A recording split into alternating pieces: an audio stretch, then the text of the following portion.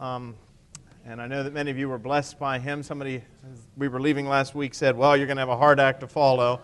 Like I didn't already know that. Thank you very much. But we are returning today to the book of Revelation and to the last of these 7 churches that Jesus addresses. So if you have your Bibles, turn them to Revelation chapter 3. Not a hard book to find. And we're going to go ahead and start at verse 14 and read through the end of the chapter. So Revelation chapter 3, beginning at verse 14. And to the angel of the church in Laodicea write, the words of the Amen, the faithful and true witness, the beginning of God's creation. I know your works. You are neither cold nor hot. Would that you were either cold or hot. So because you are lukewarm and neither hot nor cold, I will spit you out of my mouth. For you say, I am rich, I have prospered, and I need nothing, not realizing that you are wretched, pitiable, poor, blind, and naked. I counsel you to buy from me gold refined by fire so that you may be rich, and white garments so that you may clothe yourself, and the shame of your nakedness may not be seen, and salve to anoint your eyes so that you may see. Those whom I love I reprove and discipline. So be zealous and repent. Behold, I stand at the door and knock. If anyone hears my voice and opens the door, I will come in to him and eat with him and he with me. The one who conquers, I will grant him to sit with me on my throne, as I also conquered and sat down with my Father on his throne. He who has an ear, let him hear what the Spirit says to the churches. You may recall that when we looked at the church in Philadelphia, which is the church that immediately precedes the one that we're looking at today, that Jesus had set before that church in Philadelphia what? An open door. An open door for salvation, an open door for service, and an open door for evangelism. And one of the things that was so remarkable about that church is that even though it was small, even though it was a persecuted church, these people nevertheless walked through that open door. They embraced the opportunity that was before them enthusiastically. Well, we come now to the last of these 7 letters, the church in Laodicea, and what we discover is that there is another door here as well. But this time it is a closed door. Jesus is standing on the outside, he says, and knocking, hoping that someone will hear his voice and someone will let him in. It is a very different picture than the one we had in Philadelphia. Well, let's see. Technology is a terrible thing some days. It's a closed door. Yes, the computer. There was a group of artists that operated at the end of the 19th century in England. They became known as the Pre-Raphaelite Brotherhood. They were a remarkable group of artists. They were deeply concerned about what they considered to be the trivial pursuits in the arts, particularly in terms of painting and sculpture and poetry. And what they wanted to do was to go back before the age of Raphael. They blamed Raphael for all of the problems in art that came from his time period right up to their own time period. And the belief was that it's not that great artists didn't exist, but that great artists were not pursuing the really lofty things that art was meant to depict. In antiquity, people would depict great scenes of courage and heroism, maybe from pagan myths and so forth, but nevertheless, they were pieces of artwork that were meant to teach a message. And then, of course, during the Christian era, what they would do is they would adopt images that were out of the Bible, images of the fall, or images of redemption, or images of Jesus at work. But they said with Raphael began to go off and paint other things that weren't as lofty. They were very critical of landscape artists, for example, which they thought, how can you possibly improve upon God's own creation? You shouldn't be painting that sort of thing. They particularly disliked artists who painted portraits, which they thought was sort of like our selfie culture today. Who in the world wants to have a portrait of themselves? They thought that was beneath the artist. And so their real desire was to sort of bring back the great themes of artwork at the end of the 19th century. Now, many people have referred to them as sentimental, and in some respects they were. But they nevertheless produced some amazing works of art. They were serious artists, sculptors, and poets. And the leader of this band, the Pre-Raphaelite Brotherhood, was a man by the name of William Holman Hunt. And Hunt spent a number of months in the Holy Land painting pictures and being inspired. You can still see his paintings there in a number of the museums in Britain. But his most famous work hangs in St. Paul's Cathedral. And the painting is entitled, "The Light of the World." And you've probably seen it. There's a copy of it, incidentally, at Keble College, Oxford University. The painting is a magnificent painting. It's huge. It's oftentimes used as an evangelistic tool. You see Jesus, and he is doing what? He is standing on the outside. He is knocking on a door. The door is covered with vines and tendrils. You can't see it well in this picture, but there is no handle on the outside. The handle is on the inside. Jesus is clothed in priestly robes because he is the great victim. He is holding a lamp in his hand, which represents that he is the light of the world. And he is wearing a crown. If you look closely, it is a crown of thorns which has blossomed and is now bearing green leaves. He is the one who died and rose again. There's a great deal of symbolism in these paintings done by the Pre-Raphaelite Brotherhood. And this is a great example of it. I bring it to your attention, and we're going to come back to it at the end of today's lecture, but I bring it to your attention today because it comes out of this picture here in Revelation chapter 4. It comes from these verses, verse 20 and following. "Behold, I stand at the door and I knock. And if anyone hears my voice and opens the door, I will come into him and eat with him, and he with me. The one who conquers I will grant to sit with me on my throne, as I also conquered and sat down with my Father on his throne." That's where the painting comes from. Oftentimes it's a picture of Jesus knocking on the door of the heart, we say. But that's not actually what this is about. The picture that we have here in Revelation, where this whole image comes from, is not Jesus knocking on the door of the unbeliever's heart. In the case of the church in Laodicea, it's Jesus knocking on the door of a Christian fellowship that has closed him out and refused him entrance into the place where his so-called people dwell. That's the picture here. We've been talking about all of these churches, and we've been talking about the marks of a true church. And we said what's amazing is that Jesus, even though he has some criticism of some of these churches here in Revelation, he always has something good to say about most of these churches. He said that Ephesus was a church that was alive. Their problem, of course, was that they had refused to maintain their first love. They were doing all the right things, but they were doing them for all the wrong reasons. But nevertheless, Jesus had a word of encouragement for that church in Ephesus. The church in Smyrna, we said, was one of the unique churches here that Jesus speaks to because it is a church about which he has nothing negative to say.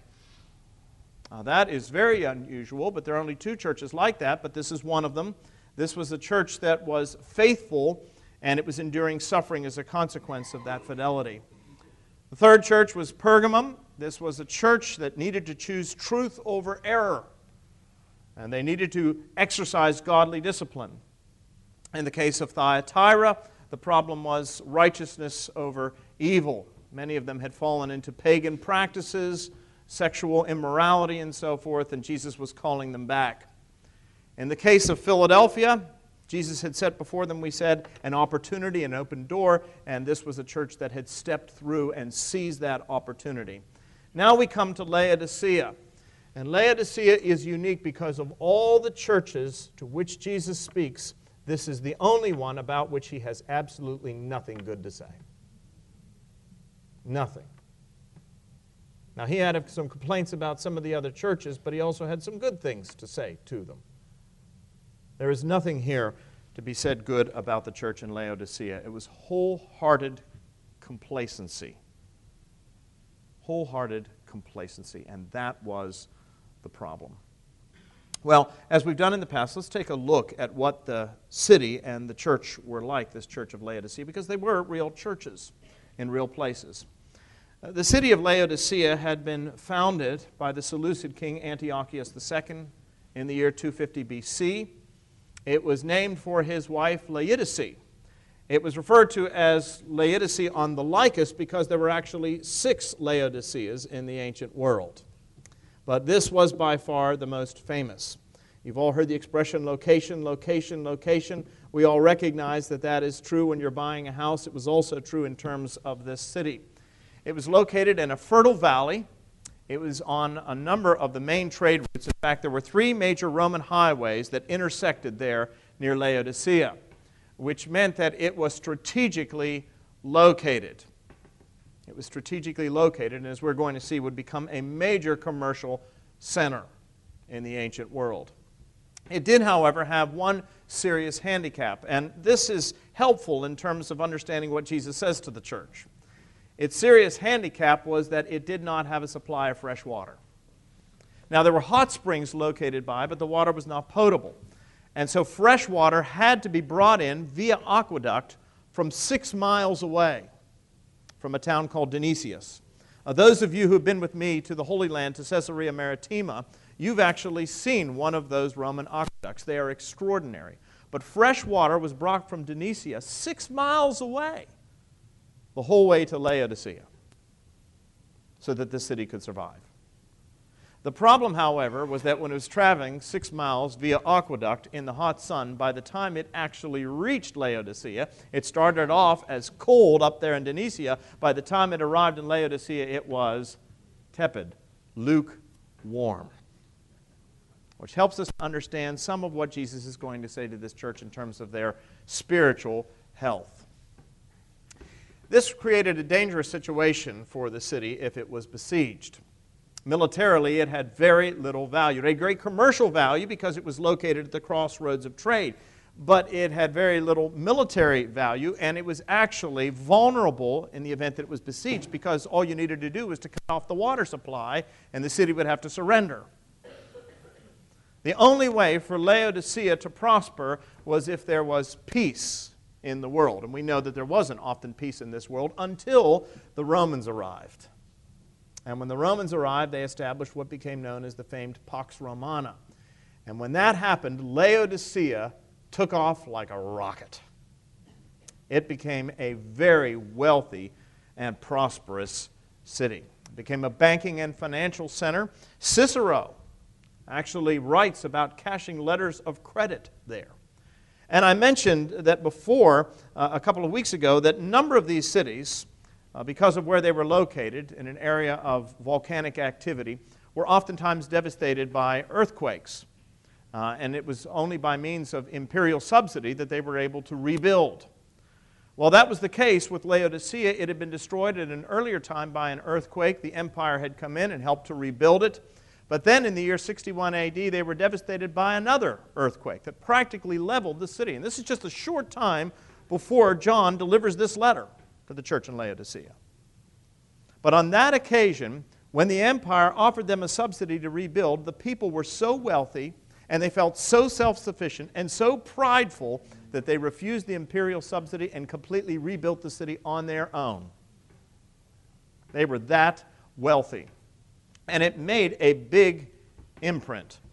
Tacitus, in his Annals, writes about this. He said, one of the most famous cities of Asia, Laodicea, was in that same year overthrown by an earthquake, and without any relief from us, recovered itself by its own resources. So this was a city that had become very affluent, very influential, and these people regarded themselves as being self-sufficient. It also became a center for the textile industry. It was famous for its sheep, which it would raise there. They had a very glossy and black kind of fur, and it was used to make tunics and all kinds of garments that were exported throughout the ancient world. So they were known for their textile industry as well as their banking industry. They were renowned also as a great medical facility. They developed something there, ointments for ear infections and for eye infections. They called it Phrygian powder. Today we call it collyrium. And it too was exported all throughout the Roman Empire and apparently was pretty effective in treating eye infections and ear infections and so forth. But of course the thing that it was most famous for was for its money. It was a place where millionaires, or we would call them today billionaires, lived. The wealthiest people in Asia lived in Laodicea. It was really the highest of the high. A church was established here in Laodicea, probably during Paul's time in Ephesus, as was the case with most of these churches throughout Asia. Paul never visited there as far as we know, but he nevertheless considered it as being within his sphere of apostolic authority. And we know that because he mentions the church in Laodicea in his letter to the Colossians. Paul says, "Give greetings to the brothers in Laodicea." And he also wrote a letter to this church. Now, the letter has been lost to history. We don't know what happened to it, but Paul makes mention of it in his letters to the Colossians. And some scholars believe that it is actually what we call the letter to the Ephesians. Some scholars believe that the letter to the Ephesians was actually a circular letter that was intended for a number of churches here in Asia, and we just have the copy that has Ephesus written on the top. That Paul wrote a circular letter, and one would have been addressed to Laodicea, one would have been addressed to Ephesus, and so forth. And we simply got the Ephesian letter. So some people believe that the letter that Paul wrote to Laodicea is the same letter that we have to the Ephesians. So there was a church there in this wealthy city. The church grew up quickly as the city prospered. But by the time that John receives this revelation, by the time that Jesus is speaking to these churches, this is a church that has fallen on evil days. It has fallen on evil days. As I said, this is the sternest of all the letters, not a single word of praise for this church. There were problems in Ephesus. Yes, they had forgotten their first love, but they were still engaged in ministry. They were still faithful. They were still being true to the gospel. But in the case of Laodicea, Jesus has no praise at all. As a matter of fact, what Jesus said is that this is a church that makes him sick. He said it is a church that he is prepared to spit out of his mouth. Now we ask the question, what was the problem in the Laodicean church? My goodness, this is a severe critique by Jesus. What is the problem? Well, it's interesting, when we read through this particular section, we don't find any particular sin or heresy. Now, we had problems in the other churches. There were people who were engaged in sexual immorality, some of them, and they had failed to discipline them. There's a reference to false teaching, people like the teachings of Balaam or the teachings of Jezebel. There's no specific reference to any kind of sin or heresy here. There's no mention of any particular heretic or leader within the church who was corrupting the people by their teaching. No, the problem here in this church seems to be, as I said, this tepid attitude when it came to Jesus and the things of the faith. I know your works, verse 15. You are neither cold nor hot. Would that you were either cold or hot, but because you are lukewarm, and neither hot nor cold, I will spit you out of my mouth. How many of you like to drink hot tea? Let's put your hands up so we can see them. Hot tea. How many of you like iced tea? How many of you like lukewarm tea? Ah, you see, you get the idea, don't you? Nobody likes anything that's lukewarm. Here's what's interesting. Jesus said, I would prefer that you were hot. Like that church in Smyrna, that church was white hot with the gospel, ready to suffer for the sake of Christ. Or he says, I wish you were cold, cold as a corpse. Because you see, with a hot church, you can do something. Even with a cold church, there's the hope of resurrection. But what can you do with a tepid church? You can't do very much of anything with a tepid church.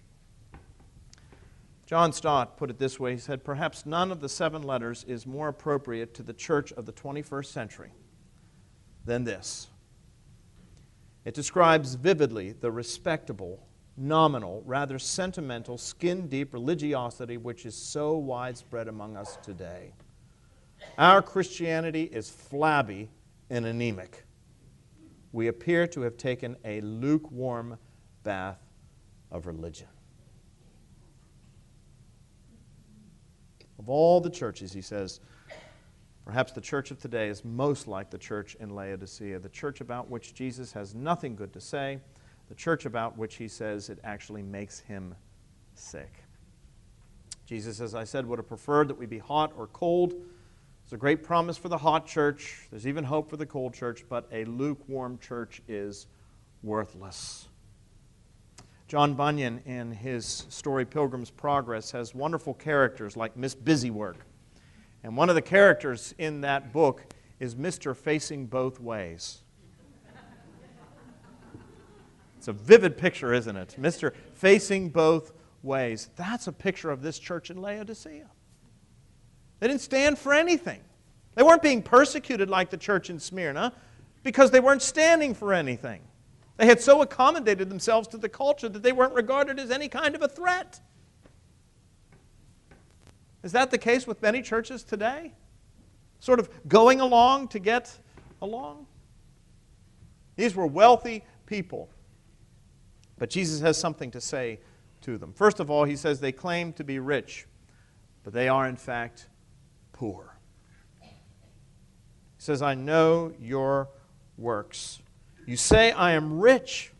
I have prospered. I need nothing. You rebuilt your city by means of your own resources. But I say to you, you are wretched, pitiable, poor, blind, and naked. Cotton Mather was one of the great divines of the 17th century. He's one of those people that has fallen on hard times. The only thing that we remember Cotton Mather for today is the fact that he presided over the Salem witch trials. But actually, he was a great minister, a great Puritan preacher of the gospel. And one of the things that Cotton Mather said was this. He said, wherever Christianity has gone throughout the world, it has always left people better than they were before. And if you think about it, history bears this out. Wherever the Christian gospel has gone, it has always raised people to an entirely new level. It's always left them affluent. But then he said this. He said, while Christianity breeds affluence, he said, then the daughter devours the mother. Christianity has gone out. It raises people to an altogether new level. They become affluent, but then that affluence actually devours the faithfulness. Now, he wrote those words in the 17th century. Imagine what he would say if you could transport him forward to the 21st century. The daughter devours the mother. That seems to be the main problem for the church in Laodicea. They were so wealthy, so affluent, that they simply did not feel their need for God. They didn't feel their need for anybody. They regarded themselves as self-sufficient. And this seems to be the primary critique that Jesus has against this church. You'll notice that this is a continuous refrain in Jesus' ministry. Keep your finger there in Revelation for just a moment and turn, if you will, to Luke's Gospel. We're going to spend just a little bit of time there in Luke's Gospel. But Jesus, as I said, talks about this subject over and over again, and it is one that we in particular need to hear. Now, let me ask you a question, and I want you to be honest. How many of you regard yourselves as affluent? Oh boy, you all better get your hands up in the air. Compared to the vast majority of the world, and I'm sure George Green can testify to this because he's seen people living in abject poverty in other parts of the world, you and I are among the most affluent people in the world. How many of you are going hungry today? How many of you are not going to have a roof over your head today? How many of you have to worry about clothing? Probably the problem is you get up in the morning and you wonder, what am I going to wear today? We are an affluent people, and we need to come to terms with that. I'm not asking if you are affluent compared to Donald Trump or affluent compared to Bill Gates. I'm asking, are you affluent compared to the vast majority of the world's population? And my friends, you are wildly, extravagantly affluent. And that is why we desperately need to hear what Jesus has to say about this whole issue of affluence. Because that was the problem for the church in Laodicea. It was their affluence. So Jesus tells the story. Look at Luke chapter 16, verses 19 and following. There was a rich man who was clothed in purple and fine linen, who feasted sumptuously every day. And at his gate was laid a poor man named Lazarus, covered with sores, who desired to be fed with what fell from the rich man's table. Moreover, even the dogs came and licked his sores. The poor man died and was carried by angels to Abraham's side. The rich man also died and was buried, and in Hades, being in torment. And he lifted up his eyes and saw Abram far off, and Lazarus at his side. And he called out, Father Abraham, have mercy on me, and send Lazarus to dip the end of his finger in water and cool my tongue, for I am in anguish in this flame. But Abraham said, Child, remember that you in your lifetime received your good things, and Lazarus in like manner bad things. But now he is comforted here, and you are in anguish. And besides all this, between us and you a great chasm has been fixed, in order that those who would pass from here to you may not be able, and none may cross from there to us. And he said, Then I beg you, Father, to send him to my father's house, for I have brothers, 5 brothers, so that he may warn them, lest they come into this place of torment. But Abraham said, They have Moses and the prophets, let them hear them. And he said, No, Father Abraham, but if someone goes to them from the dead, they will repent. And he said to him, If they do not hear Moses and the prophets, neither will they be convinced if someone should rise from the dead. Now that's a picture. It's a message about the resurrection, but it's also a picture about caring for the needs of the poor, isn't it?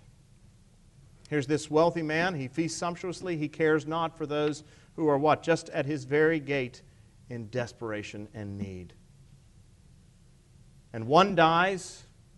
The one who had everything in this life, and where does he end up? In Hades. And the one who had nothing in this life dies and ends up where?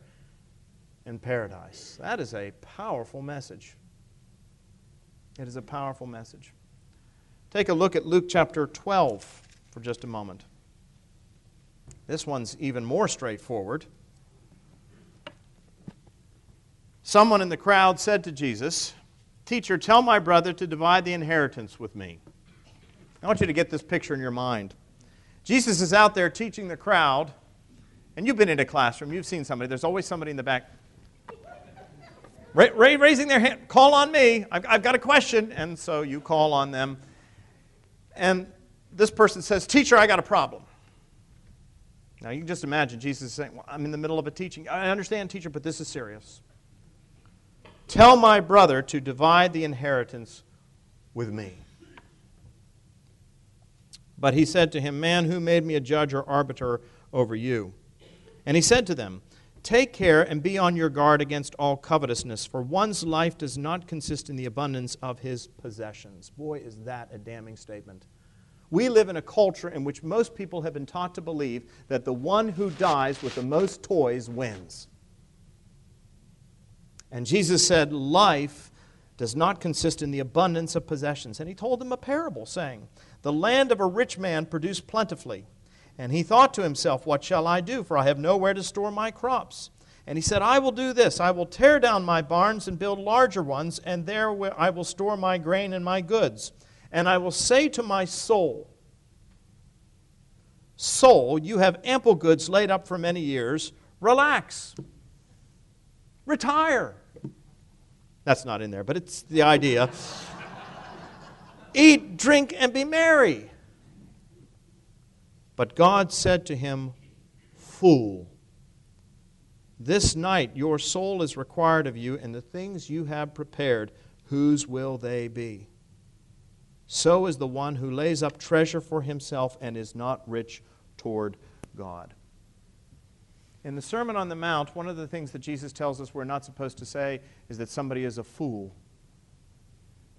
There are only a handful of places in all of Scripture where God calls an individual a fool. But this man is called a fool. Why? Because he stores up stuff for himself in this life. Stuff. You've heard me say this before. We spend our whole lives, acquiring stuff, don't we? And then we die. And our children don't know what to do with all our stuff. And most of them do what? Give away all our stuff. Jesus said that really is a foolish, foolish thing to do. To think that life is all about possessions. There's a lot more that we could say. Jesus tells the story of the widow's offering. You know the story. Jesus and the disciples are standing there in the temple watching people come up. In those days, there was no such thing as paper currency. Everything had to be paid in coins. And when you paid your offering, we've got those nice little velvet discs in the bottom of the offering plates here at St. Philip. But in those days, you had these huge trumpet-shaped containers in the temple, and you went up and you dropped your coins in, and you could hear the coins rattle the whole way down to the bottom. And of course, the rich would come up, and the more money you had, the larger the coins, and they would drop them in, and you could hear the clattering. It sounded like for 2 minutes. And then there came this widow. And she had what was called a mite in the old King James Version. It was the fraction of a penny. And it was such a small coin. I actually have one of these widow's mites. And it is so small that when she dropped it in, it made no sound at all. And the disciples are sitting there. Of course, they're just common fishermen. And they look and they see the wealthy coming up and dropping in their coins, and they can hear all that rattling, and they're just so impressed. Wow, he gave a lot. She even gave more than that. Can you believe it? And then the widow comes up and she drops in her coin, and nobody even notices. But Jesus draws their attention to her, and he says, I tell you the truth, that widow has put in more than all the rest combined. For they gave out of their affluence, their abundance. She gave everything that she had. What impresses the disciples is not what impresses Jesus. Now, don't get me wrong. I am not suggesting to you that wealth and money are necessarily bad things. Being rich is not a sin. It's an economic condition. But what I am saying, and what Jesus is saying very clearly, is that being affluent, having possessions, having money, is a spiritual liability. There is nothing that can so pull you away from a relationship with Christ as money. I can tell you as a pastor, I've seen this tear families apart. Every now and then you'll get a family that will fall apart because somebody becomes a Christian and the rest are not. But the vast majority of families that fall apart over money. Somebody dies and the big fight is about who's going to get what. I've seen them fight over furniture, for Pete's sakes. Well, she got the sideboard, and that's what I wanted. And I haven't spoken to her for 15 years as a consequence. Now, you're all shaking your heads because you know this is true. And this is what Jesus is warning us about. Jesus talks about a rich young man. This is perhaps one of the most powerful of all Jesus' teaching on this subject. Look at Matthew chapter 19 for just a moment. And behold, a man came up to him saying, Teacher, what good deed must I do to have eternal life? And he said to him, Why do you ask me what is good? There's only one who is good. If you would enter life, keep the commandments. And the young man said to him, Which ones? And Jesus said, You shall not murder, you shall not commit adultery, you shall not steal, you shall not bear false witness, honor your father and mother, and you shall love your neighbor as yourself. Jesus rehearses the 10 Commandments. And the young man said to him, All these I have kept. What do I still lack? Now, we hear somebody say that, I've kept all the commandments, and we think to ourselves, what a self-righteous person. Who does he think he is? But what is interesting is I think this man really believed it. He impresses the disciples because at the end, Peter turns to Jesus and said, if he can't be saved, who can? If he can't be saved, what hope is there for me? I think this man really did, to the best of his ability at least, try to keep the 10 Commandments. I think he cared for his father and his mother. I think he was faithful in his worship. I think he did all of the things that Jesus said that he needed to do. And Jesus said, well, there's only one thing that you need then. One thing to inherit eternal life. Here it is. Go and sell all that you possess and give it to the poor, and you will have treasure in heaven, and come follow me. And when the young man heard this, verse 22, he went away sorrowful, for he had great possessions. And Jesus said to his disciples, truly I say to you, only with difficulty will a rich person enter the kingdom of God. Again, I tell you, it is easier for a camel to go through the eye of a needle than for a rich person to enter the kingdom of God. Here was a man who believed that he had kept all of the commandments.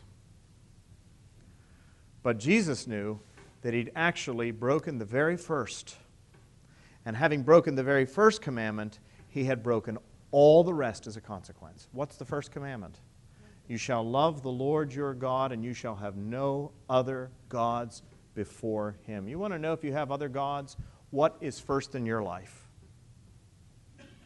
What is the most important thing in your life? The thing about which, if you lost it, all of your joy would be gone. Whatever that is your God. And for many people, if they were to lose their possessions, if they were to lose their money, their bank account, their investments, if the stock market were to crash, they would lose everything. They would feel as a complete failure, and they'd give it up. That's what Jesus was warning these people about. And that's why he says, store not up for yourselves treasures on earth where moth and rust corrupt and where thieves break in and steal, but store up for yourselves treasures in heaven where neither moth nor rust corrupt and where thieves do not break in and steal. For where your treasure is, there will your heart be also. It's interesting. The heart follows the treasure, not the other way around. Let me ask you a question. You've already heard this before, but when you die, how much are you going to leave behind? All of it. There's an old proverb that says, there are no pockets in a burial shroud. We're going to leave it all behind. Now, as Christians, we have a great opportunity. We can leave it all behind, or we can send it on ahead. And by that I mean we can invest it for the sake of the kingdom. That's what Jesus is talking about here in this passage. And that was the problem for the church in Laodicea. They had everything that money could buy. They didn't need anybody. They didn't feel their need for God like that man in Jesus' parable. He ate sumptuously. He didn't feel his need for God. Anything he needed, he could get for himself. But Jesus said because they were so wealthy and so obsessed with money and so self-sufficient, because they didn't feel their need for God, in spite of their wealth, they were in fact wretched, pitiable, poor, blind, and naked. They possessed everything and yet possessed nothing.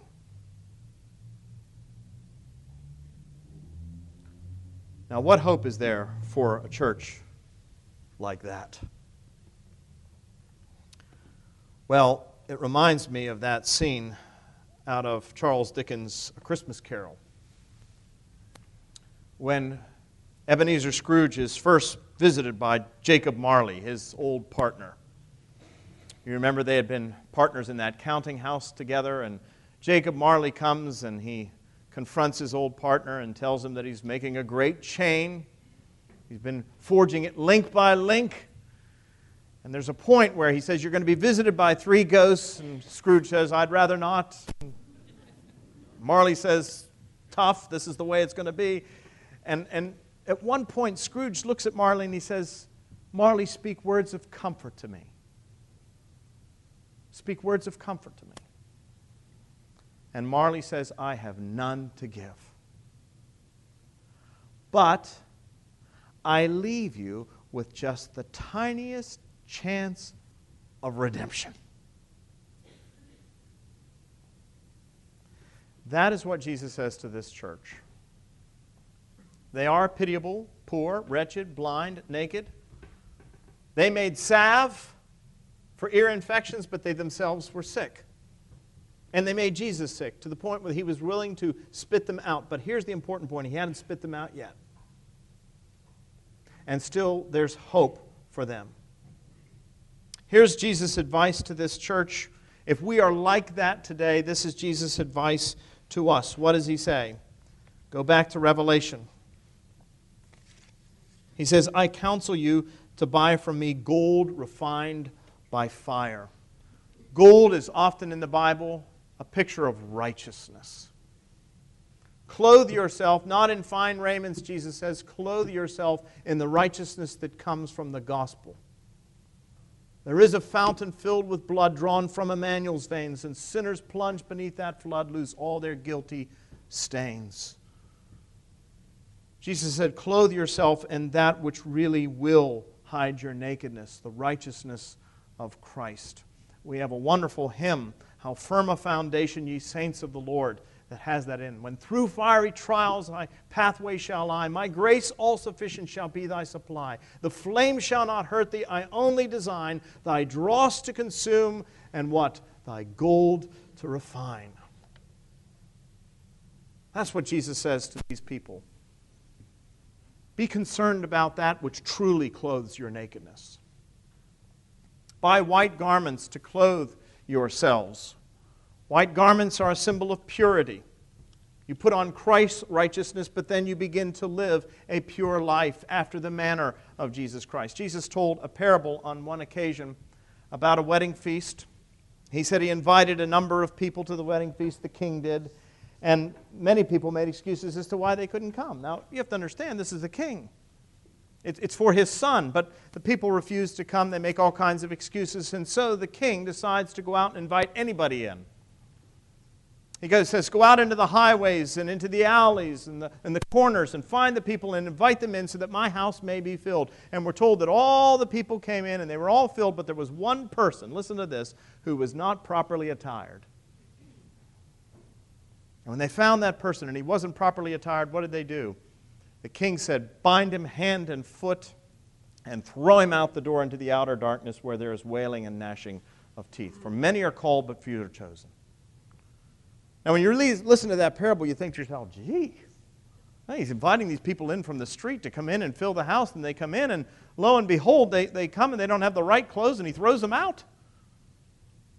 What you don't understand is that in the ancient world, when you came to a wedding feast, if you were invited and you didn't have the proper attire, it was the responsibility of your host to provide it.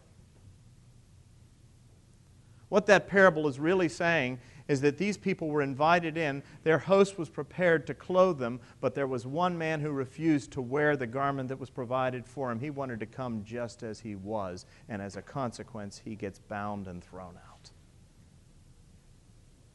Jesus Christ offers an invitation to us to come and be a part of his wedding feast, and he promises to provide us with the garment that is necessary to be accepted, the garment of his own righteousness, but there are some people who refuse to wear it.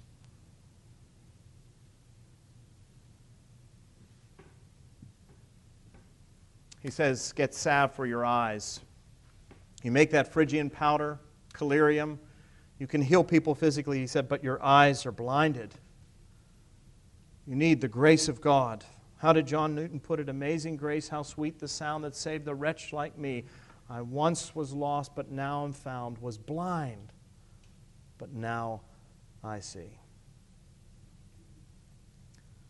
Well, how were the Laodiceans to get to that point? Two things. They were to be zealous in their repentance. We're going to talk about that in church today in the sermon. If they were ever going to be changed and ever going to be saved, if they were going to be raised from their self-satisfied condition, camels trying to inch their way through the eye of a needle, if they were ever going to change from that, they needed to be zealous about repentance. And they needed to open the door that they had shut.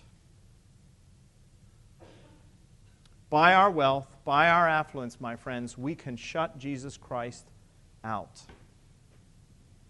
There's a lot more that I wanted to say here about this, but I'm going to close with just one story.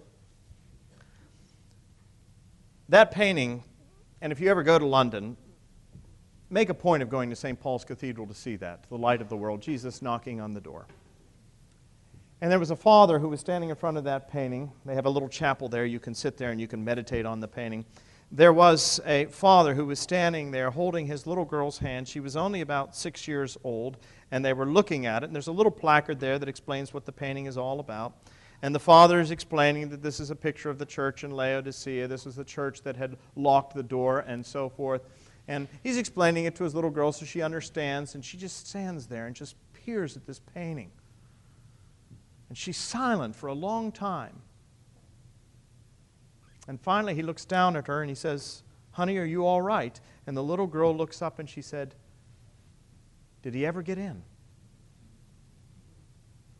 And the father said, "What?" And the little girl said, "They closed him out. He stood at the door and knocked. Did he ever get in?" That's the question, isn't it? We so often close the door.